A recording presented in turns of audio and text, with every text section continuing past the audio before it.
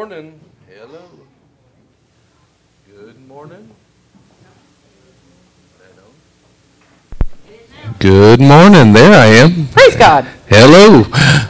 Well, we just want to welcome you to the class this morning. This is the discipleship class, and it's been going awesome. It has been such a great class, and we're glad that you get to be here and participate with us. And Miss Deb has it this morning in its own Commitment. Awesome. Have fun. Thanks. Good morning, everyone. Good morning. Hopefully I'm not talking too loud. This particular discipleship class, I think I've mentioned to a couple of people already this morning, this one stepped all over my toes. So don't be surprised if it maybe nudges up on your toes. In fact, at one point it kind of tugged on my ear a little bit.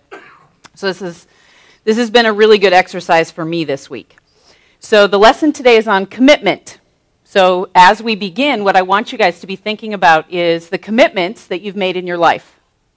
Think about the commitments you've made, right? Some of us have committed to be married. Some of us have committed to come to church, right? Some of us have committed to serve in the church.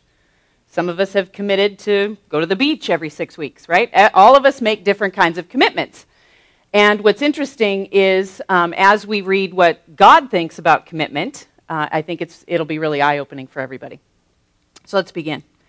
So in Luke 14, verses 25 and 26, it says, "And there went great multitudes with him, and he turned and said unto them, If any man come to me, and hate not his father, and mother, and wife, and children, and brethren, and sisters, yea, and his own life also, he cannot be my disciple.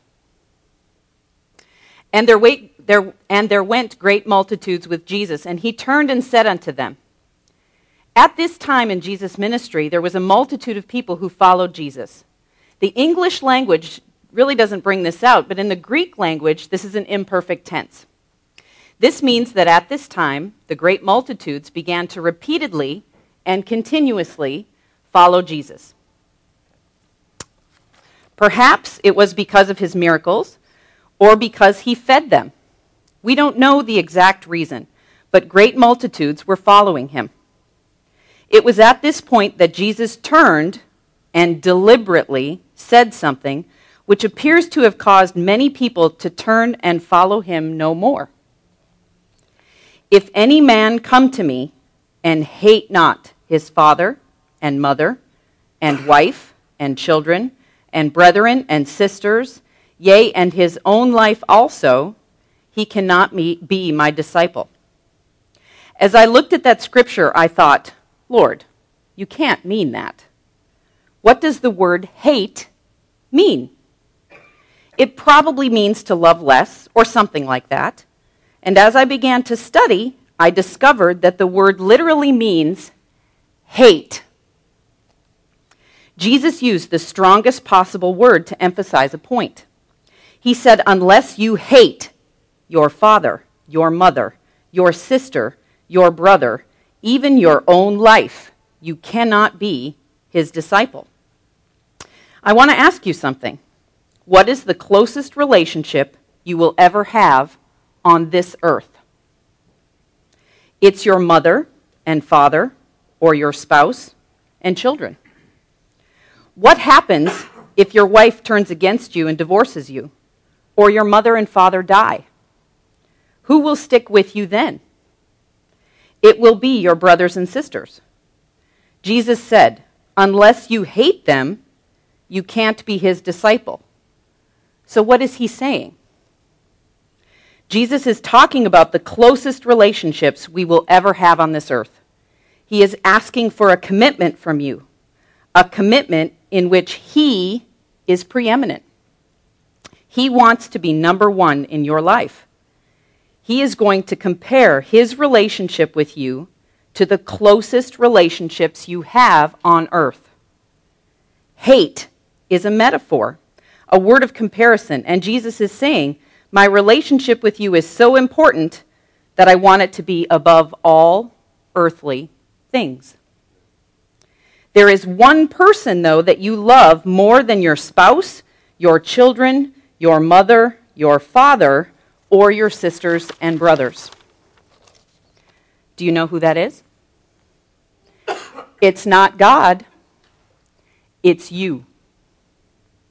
You love yourself more than you love your closest relationships. Why do marriages break up? Why do people divorce? Because they love themselves more than they love their spouse. You're not doing it like I want you to, so I'm getting rid of you. Jesus said, there is one relationship I want to be number one above, and it's your own selfish life. This is true discipleship. He is not talking about a no-cost discipleship. He's asking us to follow him. He's asking to be number one in our lives. That's good. So if your toes didn't get stepped on, like mine got stepped on, this was a really good lesson for me. All right, so we're going to start with some scripture. So who will read for me Luke chapter 9, verses 57 through 62? Barrett? Okay. And who will read Luke chapter 8, verses 13 and 14? John? Okay.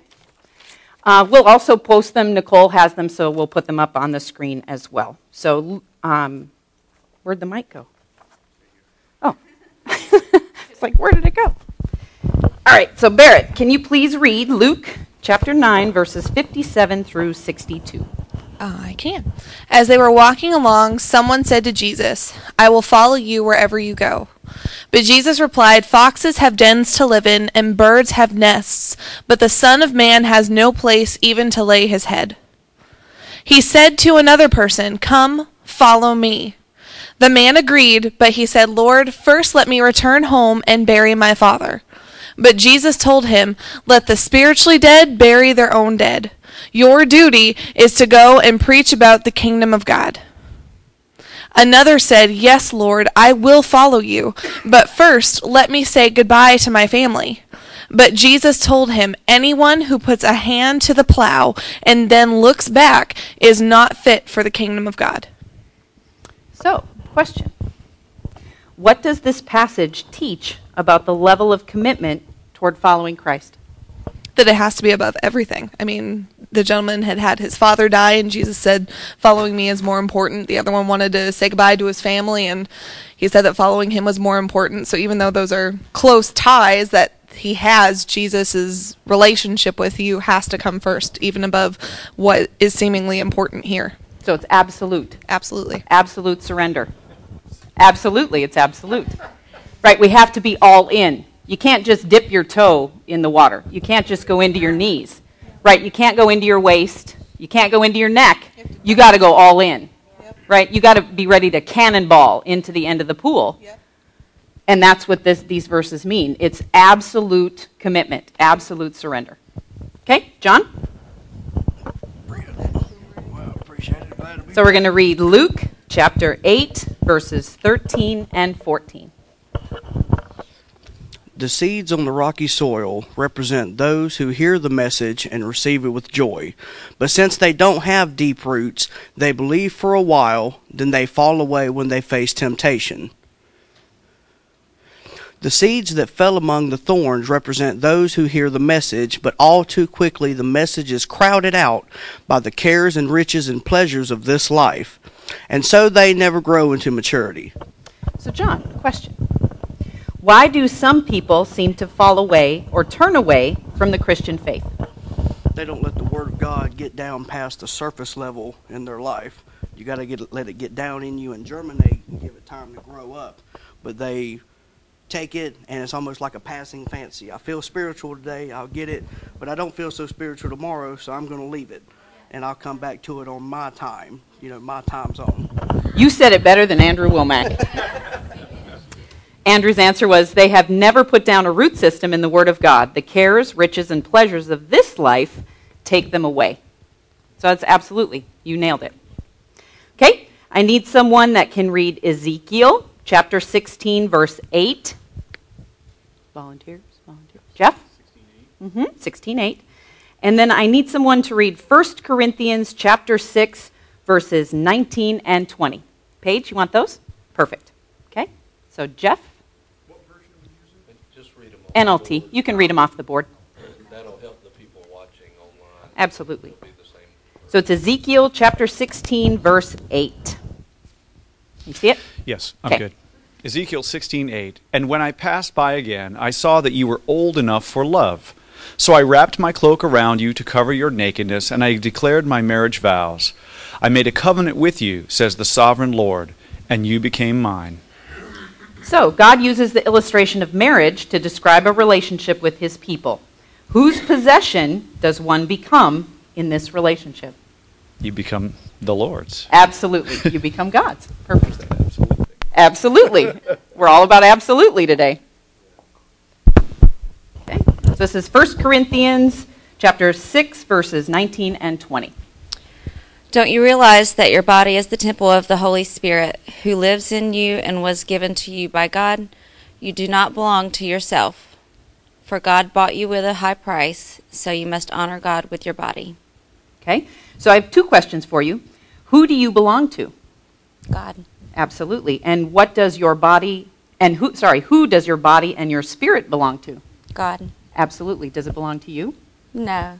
That's right. Absolutely. Okay. Can I get someone to read James chapter 4, verse 4?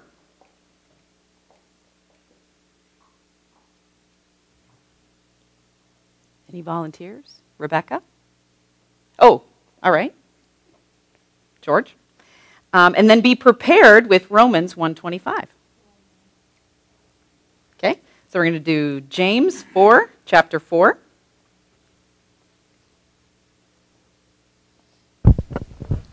You adulterers, don't you realize that friendship with the world makes you an enemy of God?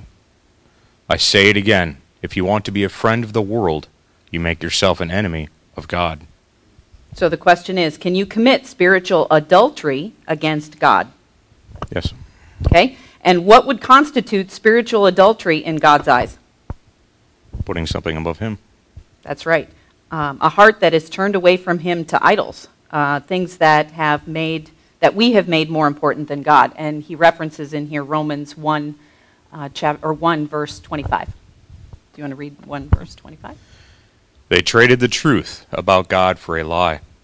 So they worshipped and served the things God created instead of the Creator himself, who is worthy of eternal praise.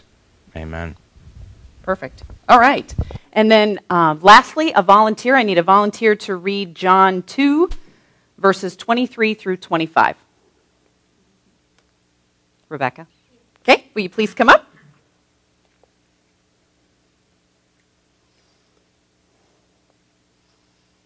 Thank you. Because of the miraculous signs Jesus did in Jerusalem at the Passover celebration, many began to trust in him. But Jesus didn't trust them because he knew human nature. Oh, let's turn on your mic. I think I turned it off. Sherman's signaling me. There you go. Yep. Start back over. Because of the miraculous signs Jesus did in Jerusalem at the Passover celebration, many began to trust in him. But Jesus didn't trust them because he knew human nature. No one needed to tell him what mankind is really like. So what can we learn about commitment and faith from these verses? That we have to trust in Jesus. That Jesus wants all of our hearts. Absolutely. Perfect. And then we give all of our hearts, and then we can give all of our trust too. Absolutely. Absolutely. Right? I keep saying absolutely. I'm stuck on absolutely now. All right. The last chapter and verses that they have here, I think I'm going to read. Because I had the benefit of having this with me, I actually did the exercise that it asks us to do at the end, and maybe we can have a little dialogue, and maybe Brian will join me in having a dialogue with everyone about this particular chapter and verse. So, Abigail, if you would put up Luke 14, verses 28 through 30. But don't begin until you count the cost. For who would begin construction of a building without first calculating the cost to see if there is enough money to finish it? Otherwise, you might complete only the foundation before running out of money, and then everyone would laugh at you. They would say, there's that person who started that building and couldn't afford to finish it. So the question here is, have you counted the cost to follow Jesus?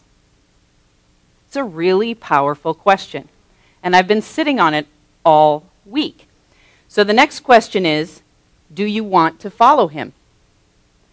So over the last couple of days, I've actually taken the time to count the cost. And what I'd like each of us to do is really think about, what are the costs to being Jesus' disciple? Okay, so these are some things that I personally wrote down. Okay, so I wrote, committing to attending service every Sunday. What does that mean? That means that maybe I can't go to the beach. Or if I go to the beach, maybe I need to make sure I'm back on Saturday so that I can come to service on Sunday to hear God's word and to fellowship with my brothers and sisters. Right? Committing to serve where he wants me. Because you know what? I think some of you probably know this. I hadn't heard God that I needed to lead Super Kids or that I needed to teach kids. I ran away from kids. I'm a nurse. I intentionally avoided pediatrics. They scared me. But Brian came up to me and said, you know, I've been talking to God, and I think you're supposed to lead Super Kids. I think you're supposed to lead children's ministry. And I went, you are nuts. But the more I meditated on it, and the more I thought about it, and the more I prayed over it, I needed to do what he asked. I needed to be obedient, and I needed to be all in. I needed to make a commitment. That's a cost. And that cost for our family has been, if we make vacation plans, I need to be back on Saturday. Because I'm committed to being in Super Kids. Okay? Not watching or listening to things my flesh wants to. How many times have I turned it to the Kardashians and watched the Kardashians? Right? Or how many times have I maybe listened to 95.1 on the radio station? Or how many times have I maybe chosen a movie to watch that maybe wasn't the right thing? Because as Brian has taught us, if you see something that's inappropriate, you have to deal with it. Right? So you have to make a choice. And when you commit to being a disciple, you have to commit to only allowing certain things into your eyes and certain things into your ears. And let me tell you, changing my listening patterns to Christian music on the way to work every day and listening to songs over and over and over again, they're sinking in. He is my strength. He is my foundation. Listening to NPR talk radio or listening to secular music certainly hasn't taught me that. So it's all about counting the cost. What's the cost? My flesh doesn't get to listen to the music I like. My eyes don't get to watch the movie that has the sex scenes. That's commitment. That's making a commitment. Not just blowing up anytime someone makes me mad. That's a commitment. Right? It's stopping. It's maybe going in your closet and looking up at God and saying, God, I'm really angry right now. I need you to help me with this. Right? I need you to help me calm down and choose my words wisely because I'm going to make a mistake and I'm going to damage a relationship if I don't. Because my words are powerful. Walking in love all the time. So it's not about not walking in love. I have to walk in love. Something came to me a few days ago and it was, you know what, how many times do you think God's gotten frustrated with me and wanted to scream?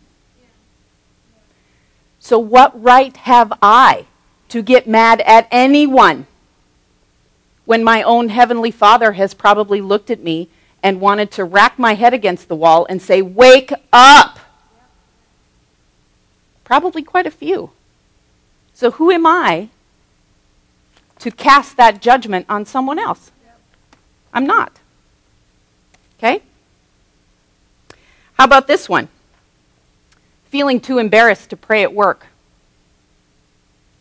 That's counting a cost. Are you willing to have your colleagues look at you and think that you're funny? Are you willing to actually bring up to your colleagues, can we pray over that? And feeling confident in your own Christian faith? that that's okay and the right thing to do. Wow. Just to sit with one of these for me has been really powerful. Holy cow. And probably the thing that I came to, lastly, was choosing God and not my flesh. Because my flesh gets really comfortable, right? I like things a certain way. I like to plan. I like to wear certain things. I like to be around certain people. But that isn't necessarily what God calls me to do, right? That's commitment. That's being absolute. That's being all in. That's not being lukewarm, right? And what did Jesus say? He spits out lukewarm. Be hot, be cold, but don't be lukewarm. Either be all in or be all out. What did Jim Hockaday say last August when he was here? Are you chucking wood into the spirit train or are you chucking wood into the flesh train? I want to be chucking wood into the spirit train. I don't want to be straddling. I want to be all in. I want him to have my all. So, with that, I challenge all of us. I challenge all of us to take pause, take inventory, carve out 15 minutes. It's not much time. 15 minutes, sit with yourself and a piece of paper and count your cost. Count them. And are you willing to make the commitment? Because that's what God's asking for. That's what he wants from all of us. Not just from me, not just from Pastor Brian, not just from Nicole, not just from Barrett or the ELT members, from all of us. All of us. Brian, do you have any thoughts? Yeah.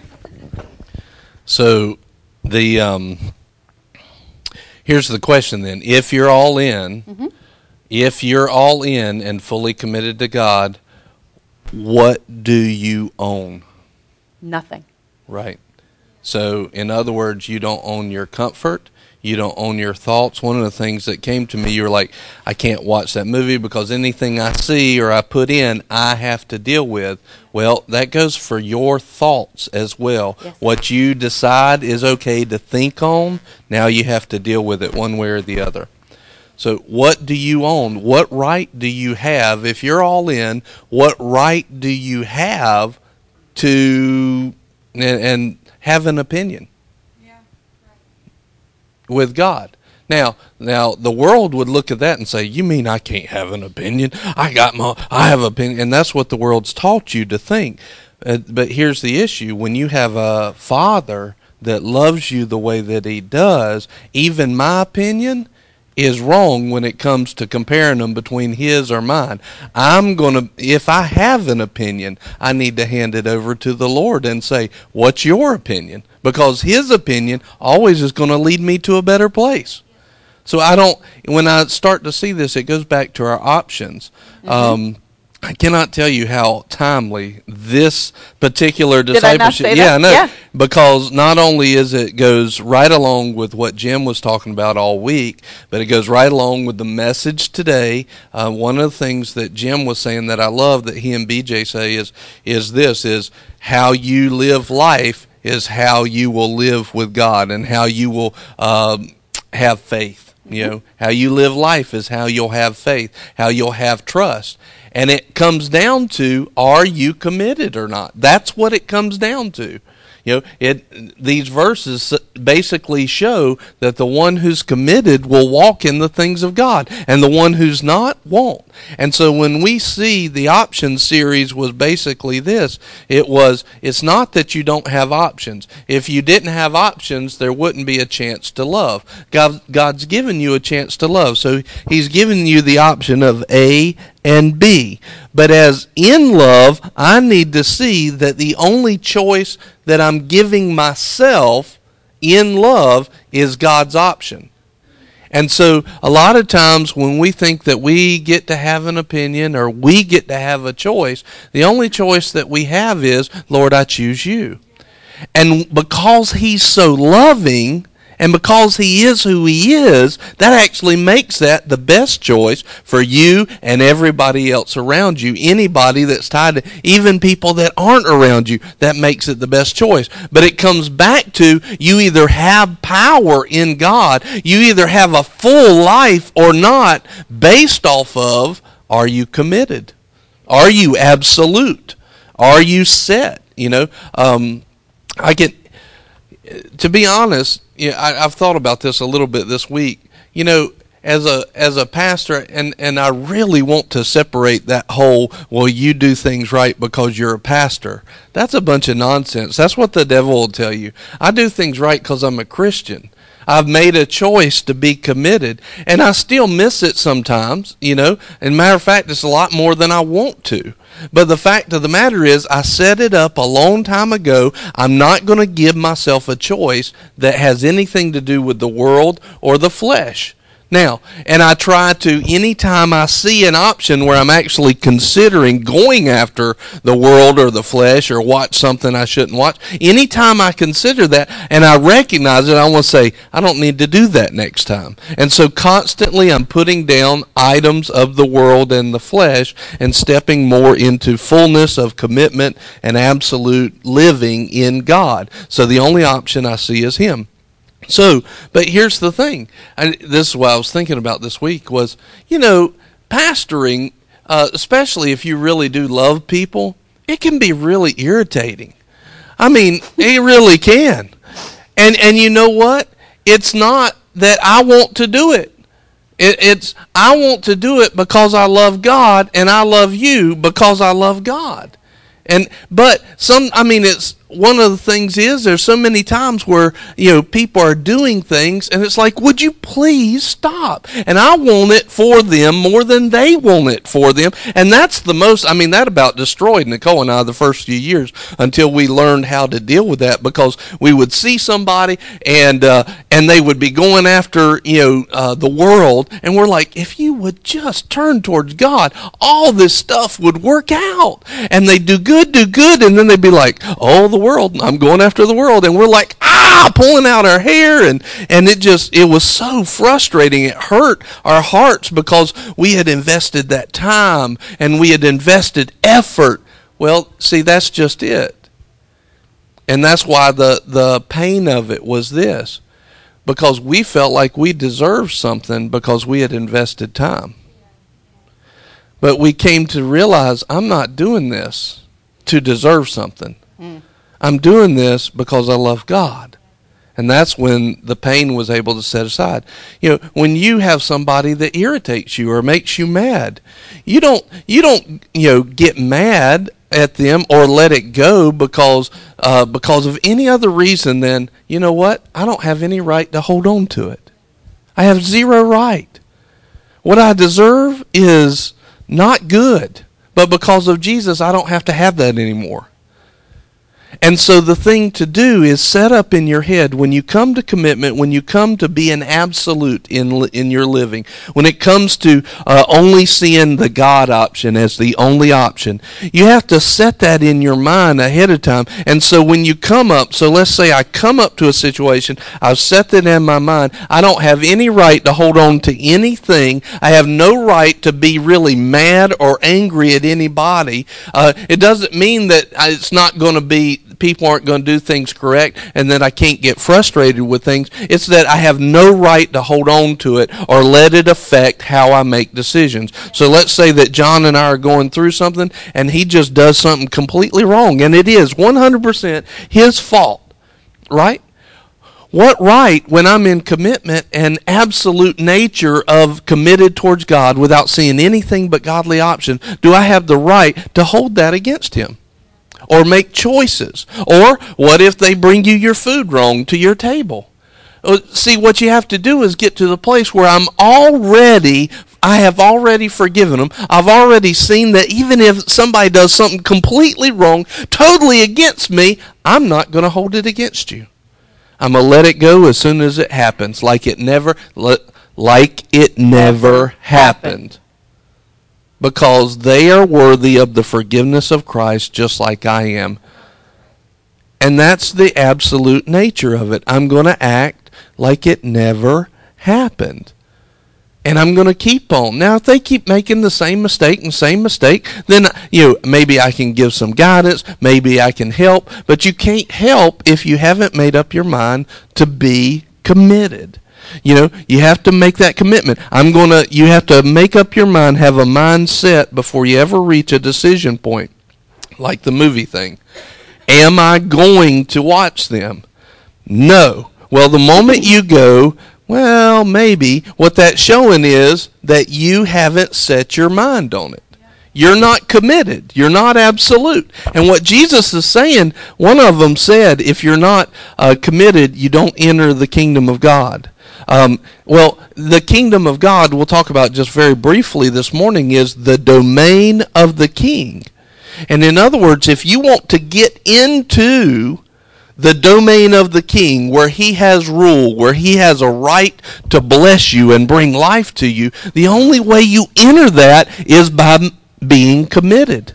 You'll see these people over and over and over again, what Jim was saying, they'll jump all in without leaving themselves a way out. He was quoting A.W. Tozer that said, faith is getting out there where you can't go back, right?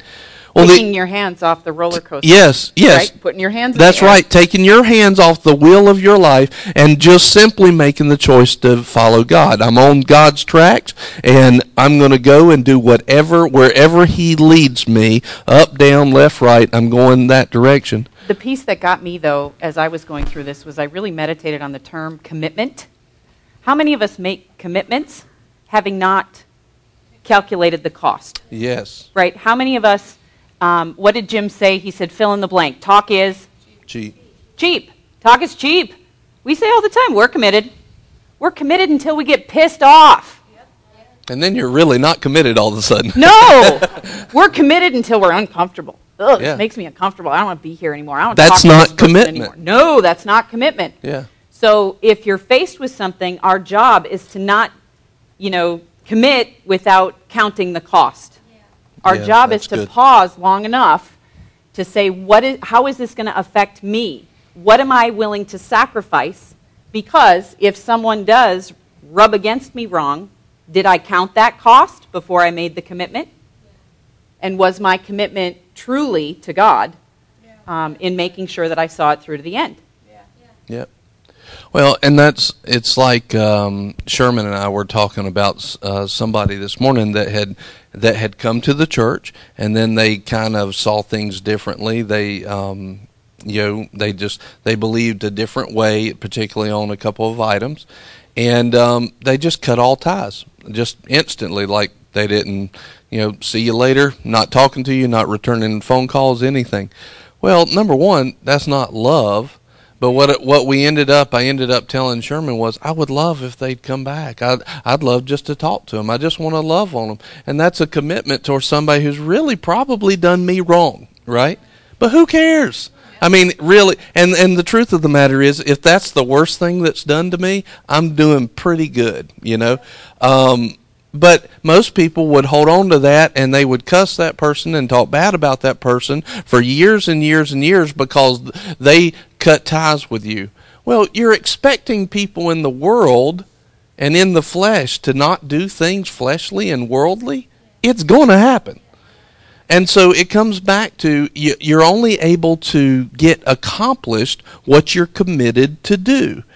And God's looking for a full commitment. You're not going to enter into the place where God's power can be released until you are in an absolute nature in your mindset and in your heart and committed. You've counted the cost. People are going to do you wrong. They're probably going to do really, really bad wrong things to you. You're probably going to have the devil try and steal stuff from you. You're going to have him try to set you up. You're going to steal the seed of the word out of your life. He's going to try and steal promises and destroy and kill. He's going to try and kill your family members.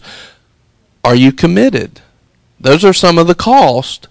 And we can sit here in this moment and go, yes, I'm committed, yes. But you really need to think about that day when something happens.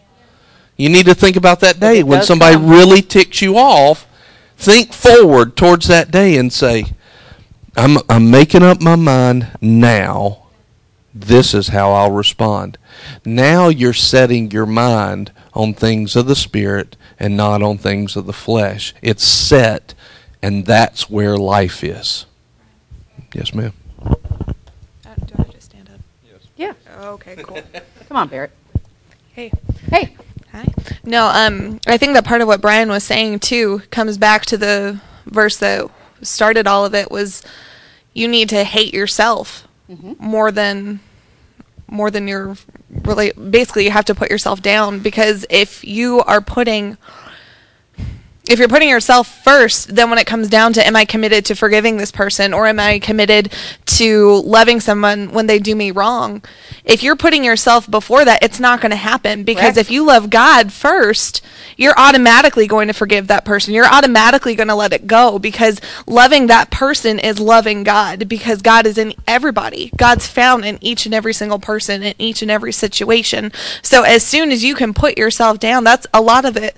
For me, that's what it comes back down to, is the commitment to love God is the commitment to love yourself less. And I think that that's what Brian was saying, is it comes back to that decision and that choice and that's something that I think is really important for us to take away from today, is that it's not I'm committed to God and you walk out the door and hunky-dory, you're just great. It's going to be a decision and a decision and a decision and a decision to love yourself less. And that's really, it can be difficult, but when you purpose yourself to, that's Right.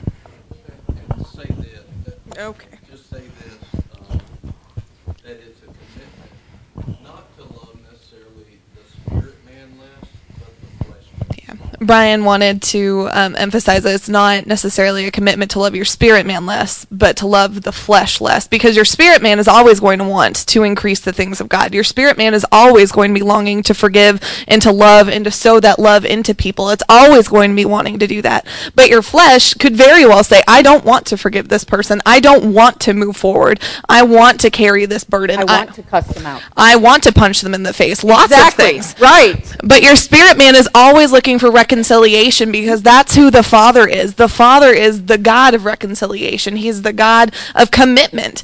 God was eternally committed, and it was emphasized and shown through Jesus. Jesus didn't punch out people when he very well could have, because I'm sure that he could Hulk smash better than the Hulk. But he loved people. Yeah. And that love is what sent him to the grave and caused him to come back, because he was committed unto death. Correct. Well said. As we end, will you read those last couple of paragraphs where it talks about why do people get divorced? Yeah. Sure. Last couple, when it brings out the self. Yep. So Brian's asked me to read the last paragraph of the teaching again, so I'll read this. Jesus is talking about the closest relationships we will ever have. He is asking for commitment from you, a commitment in which he is preeminent. He wants to be number one in your life. He is going to compare his relationship with you to the closest relationships you have on earth. Hate is a metaphor, a word of comparison. And Jesus is saying, my relationship with you is so important that I want it to be above all earthly things. There is one person you love more than your spouse, your children, your mother, your father, or your sisters and brothers. Do you know who that is? It's not God, it's you. You love yourself more than you love your closest relationships. Why do marriages break up? Why do people divorce? Because they love themselves more than they love their spouse. You're not doing it like I want you to, so I'm getting rid of you. Jesus said, there is one relationship I want to be number one above. It's your own selfish life. This is true discipleship. He is not talking about a no-cost discipleship. He's asking us to follow him. He's asking to be number one in our lives. So let's close in prayer. Heavenly Father, thank you for this time spent together today, Lord, learning about commitment and what your kind of commitment means. That we should pause, count the cost, understand that we need to put down our fleshly man, the world, and turn towards your face. We thank you for your patience with us. We thank you for your love. We thank you for your grace and mercy. May the seeds of these words be planted deep in our hearts. We thank you for this time spent together today, Lord. May everyone here have a wonderful Sunday, a wonderful holiday weekend, and a great next week. In Jesus' name, amen. I want to add one thing on the end of that, and that's this. All right, so a lot of times we hear a message like this, and we're like, man, God's just taken from me my choices, which is what he's asking of you. But here's the thing. What does this kind of commitment produce in your life? What does it produce? And it goes back to that comment. How you do life is how you'll do faith. And here's the thing. Let me ask this question. When you make a commitment that's an everlasting commitment, you've counted the cost and said, I'm willing to pay the price, I don't have any other option than God, who are you acting like? Jesus. You're acting like God. You're acting like the Father. You're doing things the way that he would do. And when you do things and make choices the way that God would make choices, you also walk in the power the way God walks in power. You know what I just got? You get the fruit of the Spirit. Yes. You get love, joy, peace, patience, kindness, goodness, faithfulness, gentleness, and self-control. And who doesn't want that?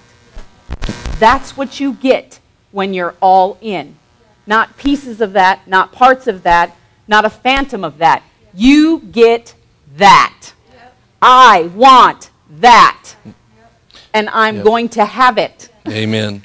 You get the fruit of the Spirit. You get the manifestations of the Spirit. Yes. You get all of that. Why? Because you're acting like God does. You're acting in his nature. You're acting in his character. And when you do that, it's like all the gears in your spiritual life line up to produce the things of God. You start acting like him, talking like him, walking like him, acting like you're his kid, and now all of a sudden when you pray, things happen. Amen. Now all of a sudden things, the grace of God holds off, every attack. Yes. Every arrow that's meant for harm will fall short. Every fiery dart is quenched. No evil will befall you. Yes. See, there is a fruit to this, and a lot of times we just talk about the cost, but there's also a fruit. Why does Jesus want you to pay the price? Because he wants you to receive the fruit, so that these things start to produce life in abundance in your life. So you can be the light. Yes. So then others want it. Yes, and then they see it and they're like, I want that, And it comes back to how committed are we? Are we really committed? Or is it just lip service? Amen. Are we just playing the game? Amen. So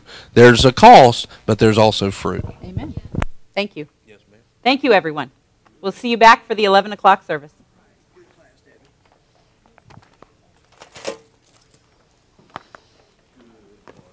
The 80% of Brian that you have become has turned into the timeliness Just love of me. the preaching. Just love me. That was really good. I was like, aw, isn't that just fun?